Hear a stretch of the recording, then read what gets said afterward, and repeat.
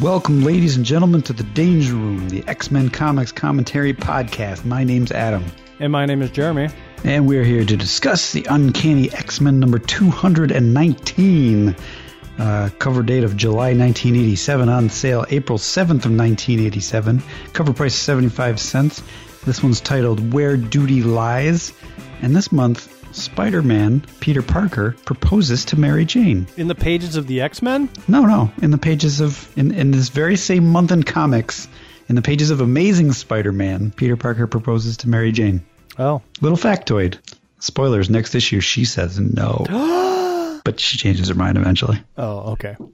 Are we around the time period where Hobgoblin's identity is revealed in that famous cover? Yeah, that was last month. Oh, okay. All right. I owned that issue. That was like, I used to go down to this gas station down the street called, I don't think it matters. I think it was PDQ, but I don't remember. And they had comics on the news shelves as they would. And I would usually buy anything that was G.I. Joe or Transformers related, including, what was it? G.I. Joe, wasn't there like Battle Files or something where it was Special Missions. Well, there was Special Missions, but there was also like a 4-part limited series where they did all the character bios and they did like all the vehicle stats and they were really boring. Oh yeah, I think I know what you're talking about. And yes, they were just stats. They were just stats. And then Transformers would have like G.I. Joe versus Transformers and Transformers. I don't think there was any other crossovers or limited editions with Transformers. But anyways, when I would run out of those things to buy... heck yeah, there was Headmasters. I think that was later on, maybe. I don't know, that was when the movie came out. Yeah, but when I ran out of those and I had extra money and I wanted to buy a comic book, I would just pick comic books that had neat covers. And one of the neat covers was that issue, as well as an issue of Cloak and Dagger featuring Doctor Strange. And the cover said, Doctor Strange has too many house cats, but cats was spelled K-A-H-T-S, I think, or K-H-A-T-S. I don't remember, but it was super sweet. Yeah. Yeah. That's what I used to do. Other things that are going on in comics now are, I believe Batman Year 1 is over and Batman Year 2 is beginning. And Watchmen is also coming to a close. At this point in my life, the only Batman that exists is reruns of Batman 66. That's not true. I actually did have a few Batman issues that I had picked up on random road trips. And I had no idea what was going on inside them because they were continuations of various stories. I think I have a random Batman versus KG Beast issue somewhere. No, I don't have any. I don't even remember who the villain of my Batman issues was. But I will say, though, I love Batman 66. It's one of my all-time favorite shows. The other day, I was at a store, and they had a oversized VHS clamshell edition of Batman the movie, I picked it up and I put it on my shelf. It's so cool. I don't know if the movie works, and I probably will never find out. It's all about this clamshell. Cool. So, yeah. Oh, I do regret that I didn't get a photo taken with Adam West at the Batmobile with Burt Ward. I mean, Adam West looks the same. Burt Ward, he's gotten a little heavier. Well, maybe at the next... So it was kind of like, move to the back, Burt Ward. Well, maybe I could be Robin, and you could take the picture. Burt, will you take our picture? That'd be pretty funny. Yeah. I'm probably going to have the same regret about not seeing Stan Lee when he was in town. But what else? What are you going to do? I don't know. You're gonna do the next episode of Danger Room Podcast, X-Men Comics Commentary, Jeremy. Oh, well, this is issue 219, as you mentioned, and on the cover it says, "Welcome to the X-Men, Havoc," and it's the X-Men who are intimidating Havoc. I'm not a fan of this cover, but it does give you an idea of what's inside art-wise. I don't figure you mean that in a nice way. I don't. Yeah. If this is on a T-shirt, I probably don't buy this it. Doesn't make it to a T-shirt. No. This is a T-shirt that nobody buys. It's on like the discount bin because nobody realizes that these are the X-Men. The drawing of Wolverine here looks like a figure that would have been in Spider-Ham. Yeah. Like, I don't know if he's like pig Wolverine or, I don't know, or troll Wolverine. He's got big giant lips and is crouched over. Everybody has like a weird, similar smile. Like they're trying to copy, I don't know, what's his face? I can't even think of his name now. But I don't know. Never mind that part. What I do notice is that Wolverine has one arm on one side of Rogue and one arm on the other side of Rogue, which must be really uncomfortable. He's like threatening Havoc, but how can he do it with her on either side of his arms? I don't know. It doesn't make any sense because it also makes his arm look like it's as tall as he is. Well, at first I thought one of his arm was like through her body, and I was like, what is going on? Yeah. I don't know. It's not a good drawing. No.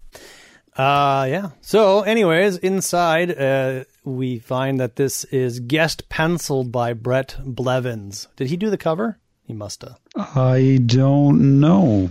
I can look it up.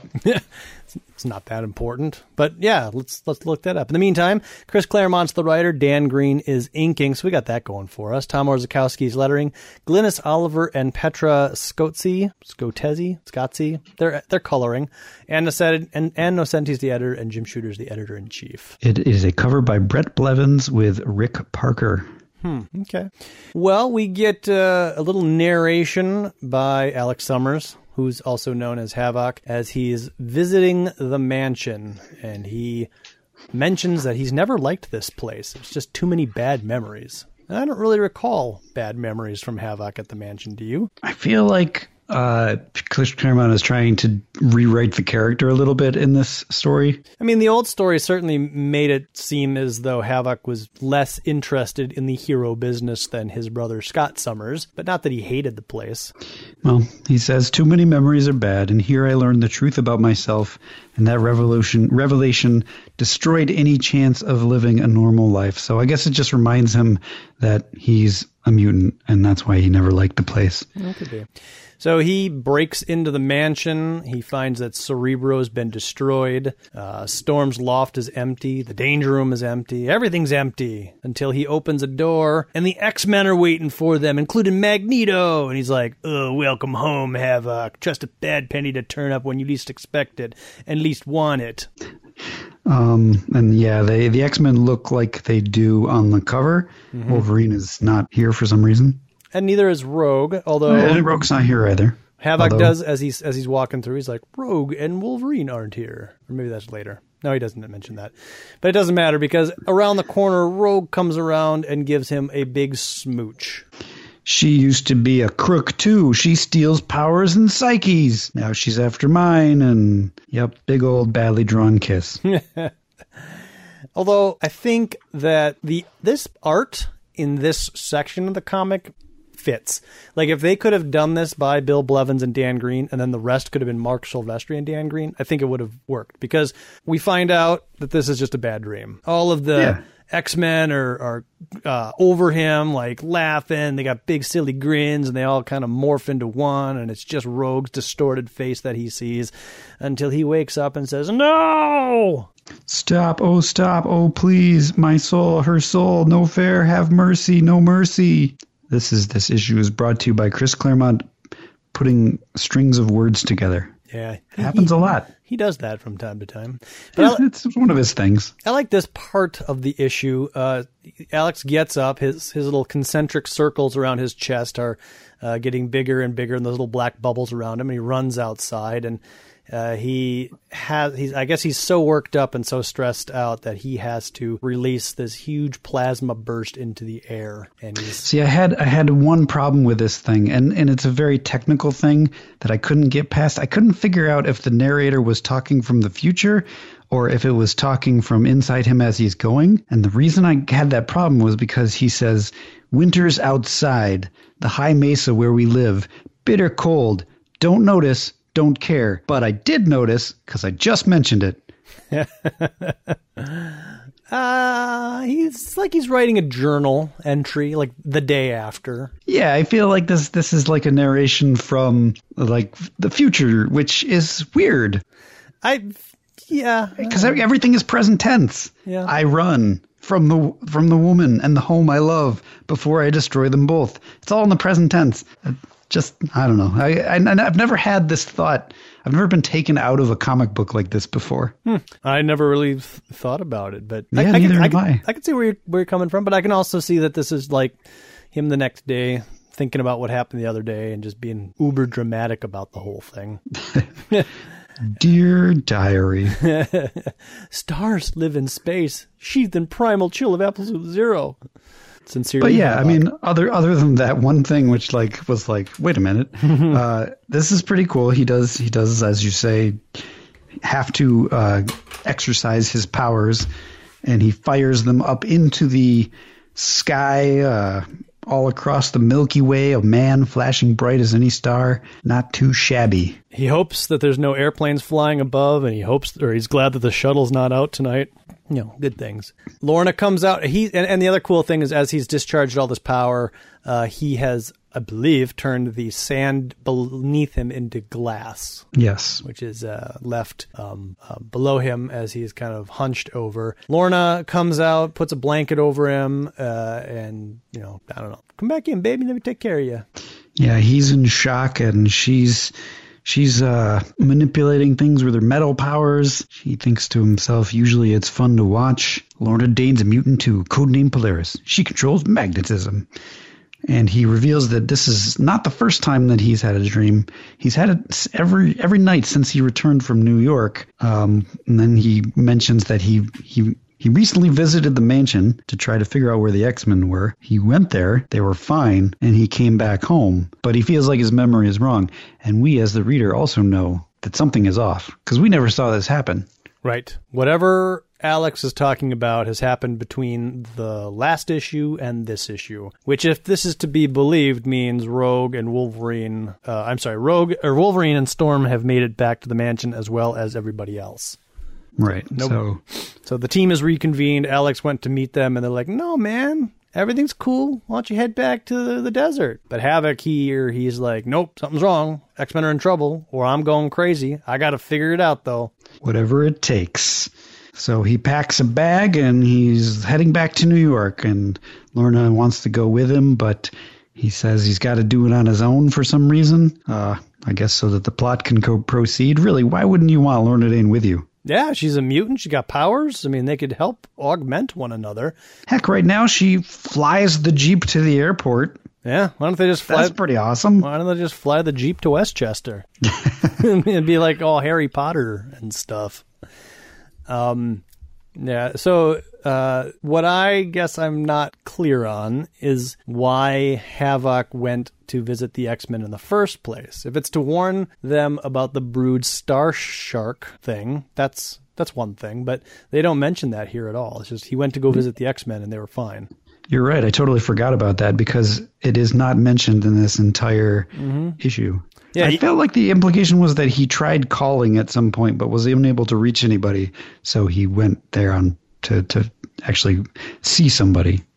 Yeah, but everybody knows that the X-Men are, either in the Savage Land or in space or whatever. Usually just completely unavailable. And I wonder if he's seen any X Factor ads, and he's like, "What the hell is my brother doing?" Well, I don't think he has, as we'll find out later in this issue. That's a good point. So as they're flying away in the Lorna magnetism-powered car, we see, I think, awesome silhouettes of Sabretooth, Scalp Hunter, and Arclight. Yeah, if you can call anything about Scalp Hunter awesome. This silhouette is. Sabretooth's like, we could nail them both now, easy as sin. But Arclight says, nope, orders are to wait. The boy's not our concern. And Scalp Hunter says, how are we going to nail them? They're in a flying car really far away. Well, Scalp Hunter could probably shoot them. Harpoon could throw a harpoon at them. Tell you what, Sabretooth, I'll throw you at them. The Marauders' next target, my friends, is Polaris, says Scalp Hunter. So Alex does make it back to the school, and he finds pretty much everything he saw in his dream. The house is empty, Cerebro's ruined, but he does find Magneto's diary and finds out that Magneto has a meeting at the Hellfire Club. Which, if it's true that it's today's date, as he mentions, then that means that we saw this scene in New Mutants and Magneto and Storm are there right now. Yeah. that seems to work out. I guess. I mean, it works. Meanwhile, back in New Mexico, Scalp Hunter builds a gun because that's his mutant power, is to take pieces off of his body and make a gun. He says any defense she can create, Scalp Hunter can craft the weapon to smash it. So he's like Evil Forge. Okay, sure, that makes sense. So he's got the ability to be like, what's the best weapon for this situation? I've got it. Lorna is writing, I don't know, let's say she's writing in a diary as well, but she's also gazing at a picture of her Alex and just wishes that Alex could be here because there's a storm brewing. It'd be nice if her boy was there to ride it out with her. She says she's caught her mood. She's nervous as a spooked cat. Don't know why. It's like there's a storm. And I'm rereading this. I now, these words take on more weight. Yeah. Which we'll find out at the end of the issue. Yeah. As she's thinking this, though, Arclight attacks by creating a little thunderclap on the ground towards the house. And as she's falling over, she shouts, "Earthquake!"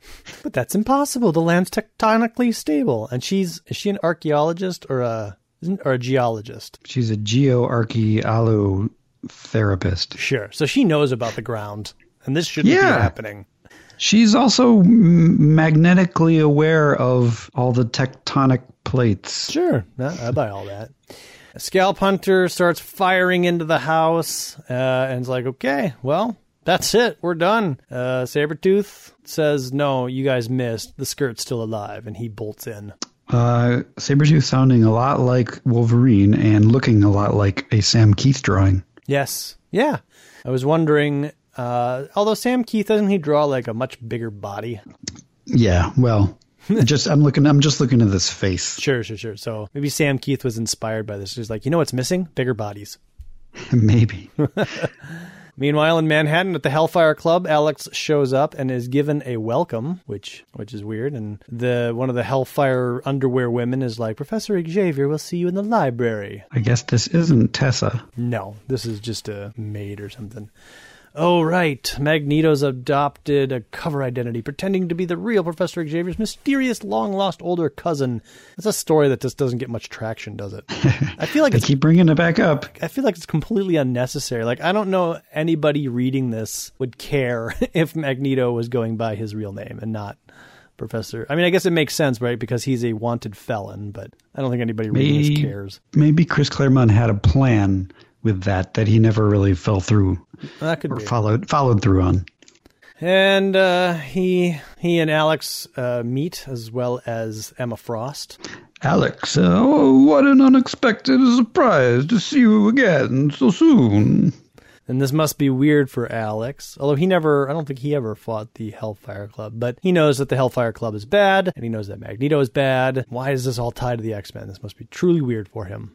And so Magneto says to see you again so soon. Okay, so he is corroborating Alex's story that Alex did see the X-Men and they were fine. Yep.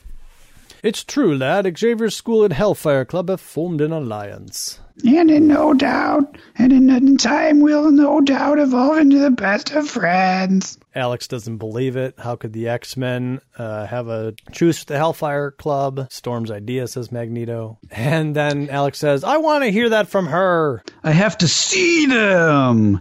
And this is where I kind of start hating Alex in this issue. He just comes across as a jerk. That's not possible. How convenient. Why not, Magneto? Where are they? What the devil's happened? And I feel like better writing could convey him less as a jerk and more as somebody who just doesn't know what's going on. Maybe it's the art too. His faces just look like he's super angry. Yeah.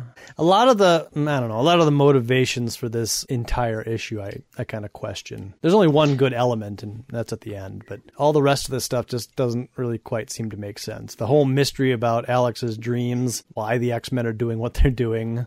I feel like this could be a really good mysterious issue, but something, either the writing or the art or the combination of the two, just misses the mark somehow. I agree. Magneto says these are dangerous times, Havoc. More than the X-Men's lives are at stake, even more than the survival of mutant kind. The fate of the world hangs in the balance. I don't know why that is. And only Magneto can leave us to salvation, is that it? Don't make me laugh. Blast for all my good intentions, my good works. Always am I hamstrung by my past. Well, whatever. So he's wondering what he should do. He heads over to the Avengers, but their mansion has been destroyed. Courtesy of the Masters of Evil, according to the caption. I feel like this is a running joke in the Marvel universe. Like, people want to go talk to the Avengers, but their mansion is destroyed. Seems like it's a running joke in the X-Men. I'm surprised. Like, if the Fantastic Four happened to be in space, he probably would have visited them. Yeah, that's true. He calls Moira McTaggart, but Callisto answers and says, I don't know where they are. Contact them through Magneto. What about my brother Scott? Do you know where I can reach Cyclops? Try the yellow pages, she says, and hangs up. The heck's all that about? A simple civil question, yet she darn near bites my head off. And in the background is an X-Factor Mutant Investigations and Resolutions bus banner. Scott was a founding member of the X-Men. If anyone besides Lorna could set me straight, I'd figure it'd be him. So I guess he doesn't know where Scott is, and he doesn't know what an X-Factor is. And this is what we need to him. Like these pages are kind of selling the idea that he's a little bit on edge. Yes. And nothing really before this has been doing that. If these things could have been sprinkled through the issue and not just done in a montage, and maybe he catches up with random X-Men and they're like, oh no, everything's fine, and then they kind of brush him off and leave, then maybe you get yourself, I don't know, kind of an interesting story. Anyways, back in New Mexico, Sabretooth is hunting Polaris, and she's hiding behind a rock.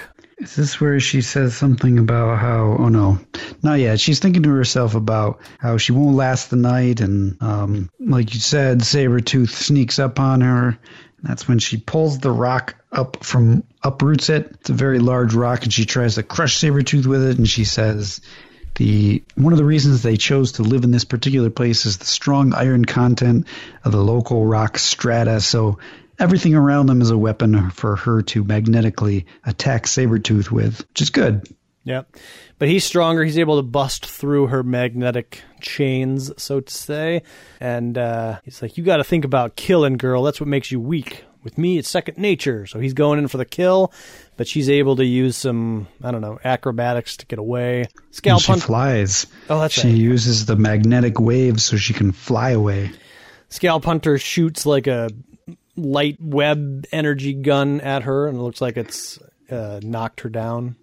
And she says, it hurts, oh Lord, can't cry, want to scream, Alex, be with me, so scared, why me, hurts, cold dying, which is very close to what Alex said when he was waking up. And I don't know if that's intentional or if it was just because it's Chris Claremont writing both of it. Yeah, I think that's what Chris Claremont writes when he wants to convey confusion and panic. Just a bunch of words strung together with periods in them. That's what I think. Anyways, Havoc dons his Havoc outfit and follows Magneto because it's about time for him to figure out what's going on. We get a very skinny-looking Havoc, which I kind of like. Yeah. I mean, he's not supposed to be as, buff or refined as the rest of these superheroes because it's just not his gig. I mean, he jogs and he watches what he eats, but he's not crazy fit. And he follows Magneto into the subway or the sewer, I guess. The subway, and he goes down a maintenance walkway and down into a tunnel. Alex follows him. They're on the side of the tracks. So a train is coming, and Alex opens the door and falls through a hatch where, for some reason, there's no ladder at all. It looks like, at least. And he's falling, and he grabs for anything and gets lucky. What looks very painful, he grabs the rung of the ladder and is able to climb down. I'm imagining this looks like this happens a lot quicker than what appears here. Yeah, I would imagine that this is all within a matter of seconds that all of these 4 or 5 panels are happening. He heads down. He's like, oh, these must be the Morlock tunnels. Scott told me about them. A street gang of mutants that chose to live way underground instead of on the surface. Nice neighborhood. But where are they? Well, and then he's like, these walls have been scorched recently. Anything that was down here wouldn't have stood a prayer. What happened? Thor happened. Yeah, as we keep being reminded. And that's when he stumbles across Storm, Psylocke, Longshot, Magneto, and Dazzler. And Storm gives a very long speech about things that we already know from the past few issues. And then she says, what we need to do in order to fight the Marauders, who wiped out the Morlocks, is we need to fake our deaths. And that way we'll gain the advantage. The solution to our dilemma is to find another way which allows us to regain the initiative. And that means the X-Men must die. I do like this panel of Storm at the bottom. That's a good panel. It's good lighting. And he's like, I'm in another nightmare. And that's... Purple-haired woman, Psylocke, English, nice voice, speaks. But Storm... Oh. How do we fool those who will undoubtedly be looking for any such deception? Smart, too. I was wondering the same thing, thinks Havoc, when from behind him, Rogue appears almost just like his dream, but he is able to zap her out of the way. But he uses a lot of his powers, and he's like, oh man, if that had been anybody but Rogue, they'd have been killed. I'd have been a murderer. So at this point, we're supposed to accept that Alex has gone completely mad? I guess. Because he's like striking out at people. He's like freaking out, and I feel like we're just supposed to be there. We're just not there. We got these extreme close-ups where he looks completely panicked. Yeah. Meanwhile, back in New Mexico, it's very foggy out for some reason. She's scrambling. Polaris is scrambling the electronics of Scalp Hunter. Arclight is also there, and they get a Sabretooth tossed out of the fog at them, knocking Scalp Hunter down. Sabretooth is unconscious at this point. The ground opens up, and in a cool panel, not the first one so much, but the second panel, the earth swallows up Arclight, and all that you can see is her head sticking out from the ground. If I could move even the tiniest little bit, I could trigger a shockwave strong enough to free me, but I can't. Scalp Hunter's weapons start removing from his body and start smacking him in the face. Yeah, Scalp Hunter is not very helpful against Polaris, as it should be. But this just goes to show Magneto should have been in the tunnels. Heck yeah. Yeah, he'd have been very valuable. Havoc, meanwhile, is getting attacked by various bits of metal from within the tunnels, but Havoc's able to blast through them. Dazzler shoots him with a Dazzle Blast. Longshot uses some of his luck to pull Dazzler out of the way of Havoc's blast. He fires another blast that would have killed Dazzler, because he's just having a really bad day. Luckily, because his power is luck, Longshot saves her. Havoc, have you lost your senses? Are you trying to kill us? Wonders my Psylocke Storm hybrid voice. I'm working on it too. Depends, lady, on what you guys intended by ambushing me at the mansion. You said he would not remember, says Storm. Let's say, hi today. No. It's revealed here that the X-Men's, Havoc did come for a visit. The X-Men were there. And I guess in order to protect Havoc from everything that was happening, they decided to monkey with his brains and convince him that everything was okay and send him back to New Mexico, which doesn't make any sense. No, it especially doesn't make any sense because they've been running around trying to find people that the Marauders might attack. And save them. And every one of them has either been killed or is missing. So what do? They send Havoc back where he is, Polaris is attacked. So this whole plan of the X-Men does not make any sense. I think they just don't like Havoc. It really seems that way because you'd think that Storm would be like, well, Havoc, we got a tough decision that you and Lorna need to make.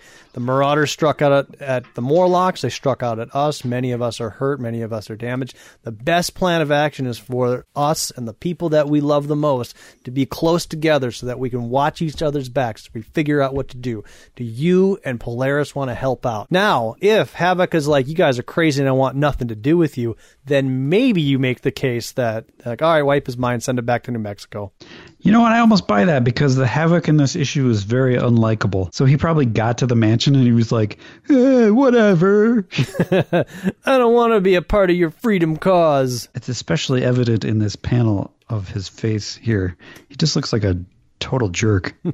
Yeah. So if we assume that what I said happens, then all of this makes sense. If we assume that Havoc just came for a checkup and they wiped his mind to protect him, then this whole story makes no sense. So Betsy says she can't mind wipe him again because apparently there's a limitation on mind wipes. Nobody told the professor that. Well, not only that, the reason that this mind wipe didn't stick is because the professor taught his students too well to prevent attacks like this. And to do it again would definitely cause some permanent damage. So Betsy suggests that they kill Havoc because they just don't like him. Have we any other options? Wolverines, kill him! I'll do it. I don't know what scares me more, Psylocke's suggestion or the fact that Storm takes it seriously. Now, that doesn't make sense either. Like, why did the X-Men... Like, why would the X-Men want to kill Havoc? Yeah, this is... I think it's because he's just a jerk. I mean, he's really rubbing them all the wrong way. The only way this makes sense is if Havoc has discovered their secret master plan for dying or for faking their deaths, which they haven't come up with that plan. They want to be dead so that they can strike out.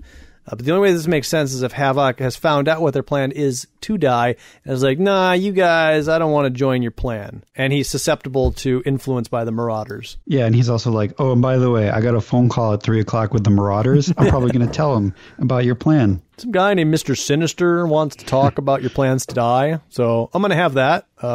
Catch ya. Yeah, it doesn't make any sense. I mean, I guess the reason that Chris Claremont has Betsy say it is because we're still figuring Betsy out. It seems like at the beginning, she's always kind of making these very serious judgment calls. I guess, yeah. But I mean, everybody should turn and be like, what? Betsy? No. That's not what the X-Men do. That's not what the X-Men are about. We save people and mutants.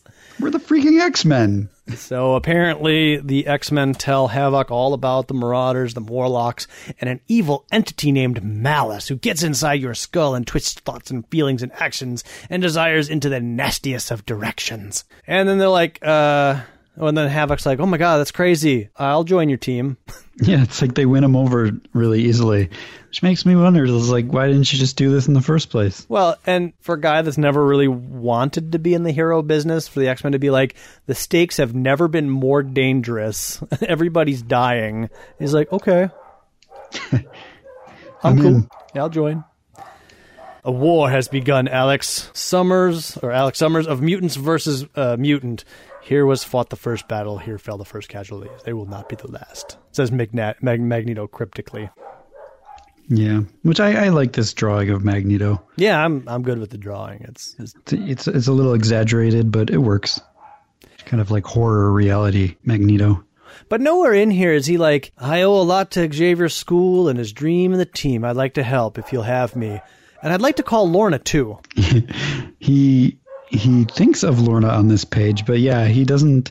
I would think that would be the first thing, would be like, I called Lorna earlier in the issue and she didn't pick up.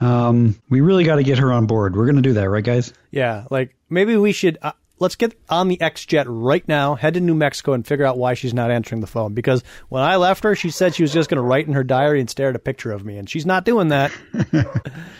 Well, then... Meanwhile, in New Mexico, we find out what actually happens. Apparently, Lorna Dane took off all of her clothes and is floating in some green mist. Bizarre. Which, like I said, this is probably the third X-Men comic I've read in chronology, and I'm like, there's naked women in this comic. Yes! And you can even see a teeny bit of her butt. This is super, super exciting. We never saw nothing like this in G.I. Joe. And so she's like, lame, so lame, the big bad Marauders against one little girl. It's pathetic. You guys are the worst. And Arclight says, what are you going to do with us? Lead you, of course, as Mr. Sinister always intended. And I've always liked this picture of Sabretooth, because he's got his teeth all gritted, and he yells out, "Malice, you possessed her!" It's like, I don't know. It just seems unnecessarily angry about this situation. But I guess the Marauders had no idea that the plan was for Malice to possess Lorna and for Lorna Malice to lead the Marauders. Well, as Malice explains that she has been in possession of Lorna Dane since she dropped off Havoc at the airport, very similar to the way where she was just kind of inside Dazzler for a while, kind of steering things. Mm-hmm. So the ominous feeling that Lorna mentioned that she had earlier in the issue makes a little more sense because it was Malice. Although I went through the issue after this page and looked for her neck to see if she had the little collar on her neck. And it looks like she has it in one panel, and the rest of it, not so much. I looked back as well, and on page 13, when she's being threatened by Sabretooth, I mean, I feel like they were trying to put her neck in shadows for the majority of the issue, kind of like what they did in the Dazzler issue. But here it really looks like she doesn't have anything on her neck, because you do get kind of a full-on view of her neck. Everything else, she's either you got her back to us, or her hair's in the way, or whatever. But on page 9, it looks like she's wearing a necklace, but the rest of it, you see too much of her neck. Yeah. Anyhow, whatever. Interesting. She has, for some reason, a over-exaggerated Wolverine haircut, complete with what looks like mutton chops. She's got a ready-made outfit that she puts on. It's all black leather and spandex. Purple little shoulders and spiky boots and gloves. And a little face mask. Yep. Over the eyes, which don't really do anything. Yeah, it's cool looking. I don't mind this costume. I thought she should have just been like, I'm so powerful, I don't even need a costume, and she would have just done the whole thing naked. I'm going to lead you naked, not even care. Come close to me, and I'll kill you, because I'm that powerful. Woo, woo. So there you go.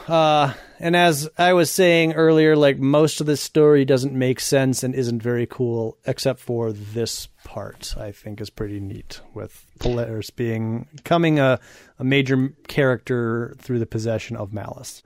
I liked all of the Polaris stuff. I liked her fighting the Marauders, fighting for her life.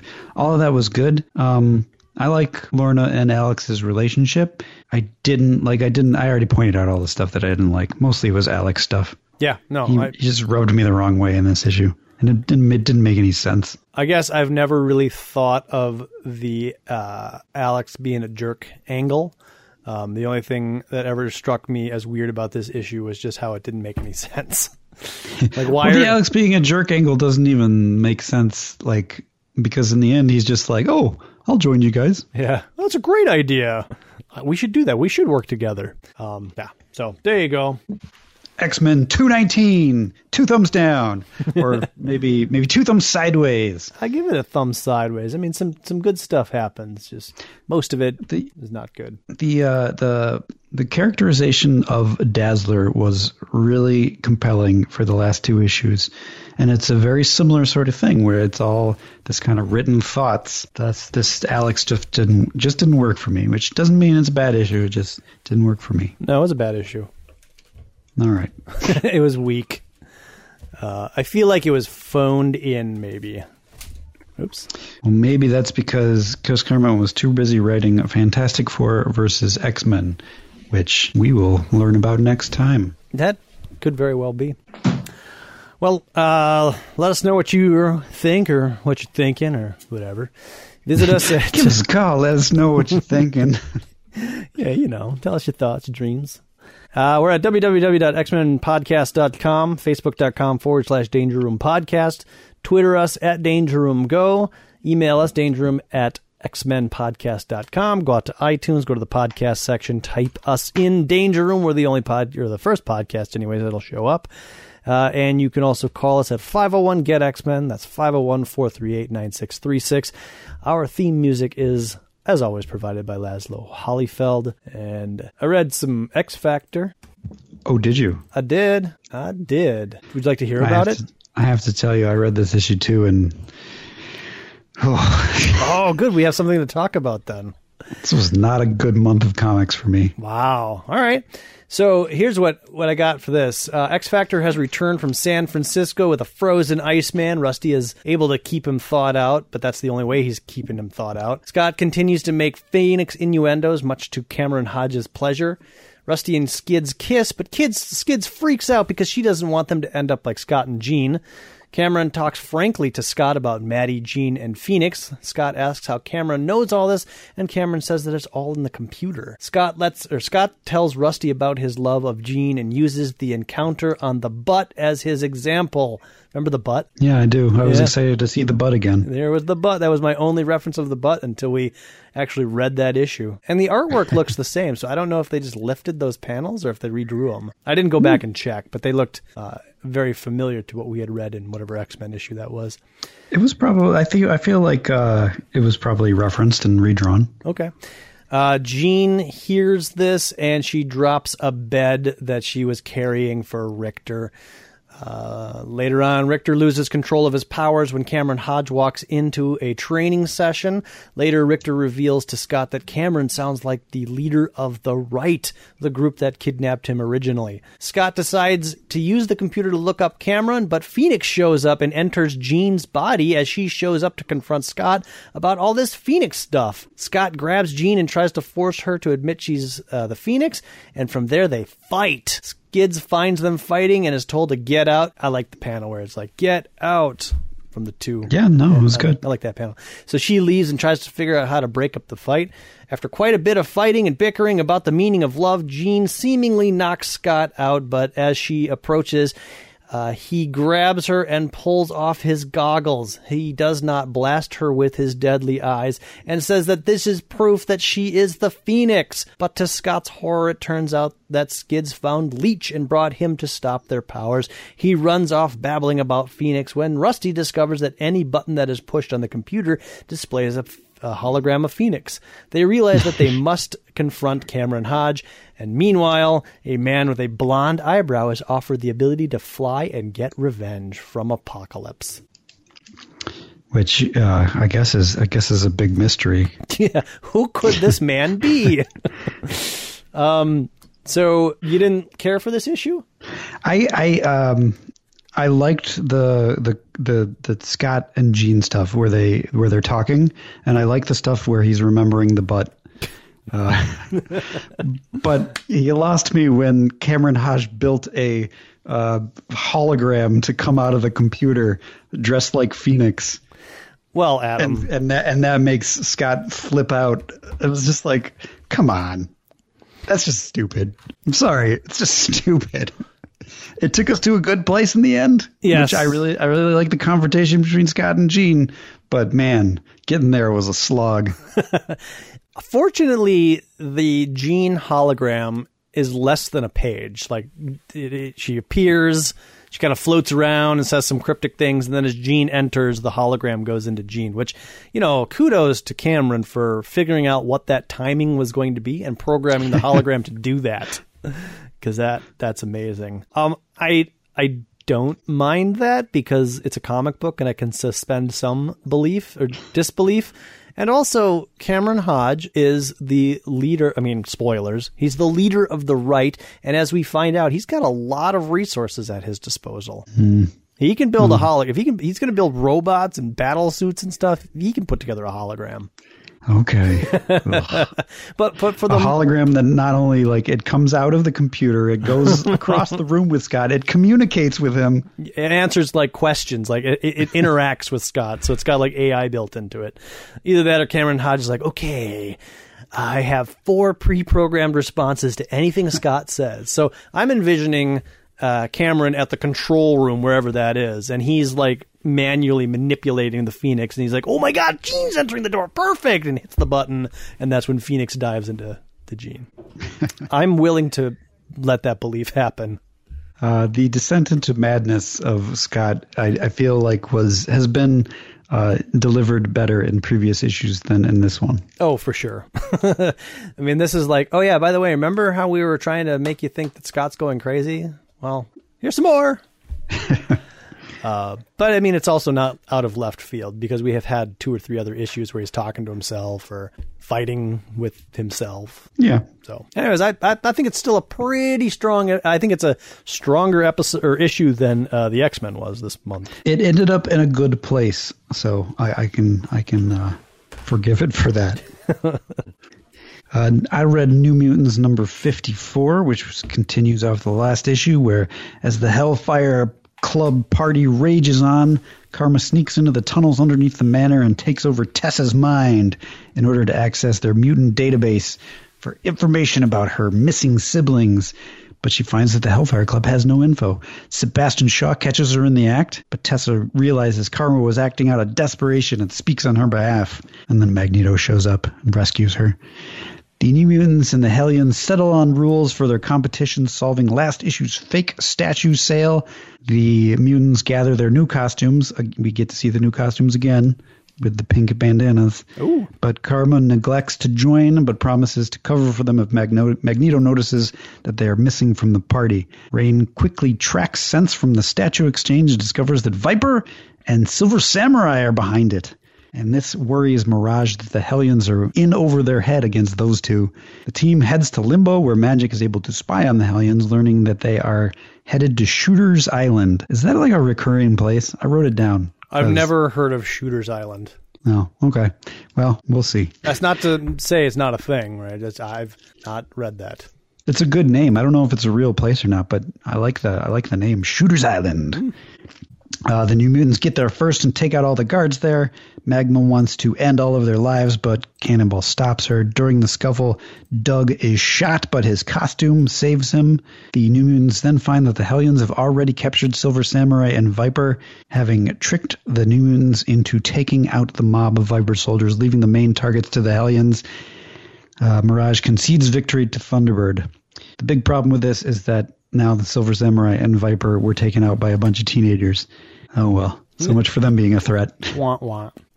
Back at the party, Karma has left a note that she has abandoned the team to return to her crime lord uncle's employ, as he might be the best chance to her finding her missing brother and sister.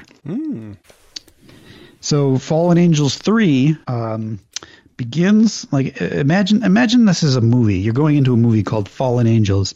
You don't know anything about mutants or anything. You've never read a comic book, and we cut to black. Okay. And it opens with black, and we get a voiceover.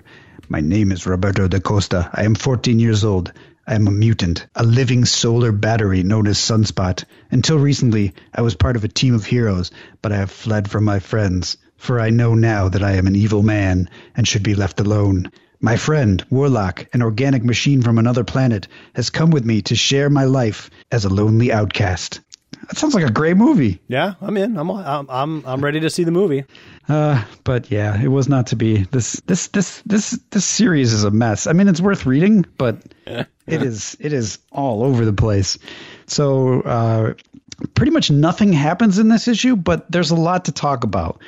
Roberto, Warlock, and Jamie settle in at the Beat Street Club, which is the home of the Fallen Angels, who are revealed to be a group of powered individuals described as misfits who weren't going to make it as heroes or didn't think it was worth the try. Meanwhile, another Jamie and Siren continue the search for Roberto and Warlock, and Jamie explains that each Madrox is not a copy, but an individual with his own life and memories. We see yet another Jamie who has broken away from the pack and finds the prospect of recombining with the others to be like dying. Expect that to be a major plot point. The dozen or so Madroxes at Beat Street, however, combine into one Jamie with no worry. The Vanisher appears to lead the Fallen Angels, tossing out orders, and after Chance and Ariel return with some presumably stolen food from McNutley's, Gomi, which is Japanese for garbage, tells his story about how he fell in with 2 college-level scientific geniuses who were obsessed with cybernetics and Marvel Girl. They even have the pinup from an old issue of X-Men from like in the 30s or whatever. The one where she's all like, "Oh, boys." That's the 60s, not the 30s, but... Okay, fine. Sure. The 60s. Okay. I think it was maybe a Neil Adams issue. Yeah. The two develop cybernetically enhanced super lobsters, and after Marvel Girl is replaced by Phoenix, which this issue claims that nobody realizes they're the same person. It's confusing. It's like these guys are smart enough to be like, oh, they're the same person, but apparently nobody else realizes that. I don't think anybody ever noticed anything. Anyway, the two science guys don't like Phoenix. They're disappointed and start to build a cybernetic being to match Jean Grey, but eventually they run out of funds and implant that cybernetic being into Gomi, who ends up with a kind of telekinesis that he can't control. He just pushes things. Ariel, although she says she's not a mutant, also has a power, which is the ability to open doors to any other place that has doors. She shows off her power by rescuing Boom Boom from X Factor in the scene that we saw last episode in your X Factor summary. Siren and Jamie also find X Factor building with their portable Cerebro unit, which makes no sense because Cerebro was destroyed, and eventually find the fallen angels. Afterwards, Ariel teleports them all to an outdoor garden to explain why she and the Vanisher have gathered them all together. So, a lot of explanation, not much happens. Okay. But just, it's interesting to read as a footnote of characters that you don't, like, I didn't know any of these characters had this weird 8-part limited series. Yeah, that's a lot of issues, too. Yeah. And it sounds like they're going to tie in more people, like in the issue of X Factor that we read, Bobby and Hank are like, we better go find Boom Boom. Right. When did they start calling her Boom Boom? Was that in X Factor? Doesn't she go by Boom Boom in Secret Wars? And I thought she was like Time Bomb or something. Oh. In Fallen Angels, Ariel refers to her as Tabitha, Time Bomb, Boom Boom, whatever you're calling yourself. So yeah, I don't remember. I guess I've only ever known her as Boom Boom, but I guess you're right. She was Time Bomb for a minute. Yeah. Oh well. So that's that. Well, that's something, all right. Tune in next week. Yeah. For the Fantastic Four. We become the Fantastic Forecast. Can't wait to start reading that. All right. All right. Well, then, everybody, until next week, my name's Jeremy. My name's Adam. And the Danger Room is closed.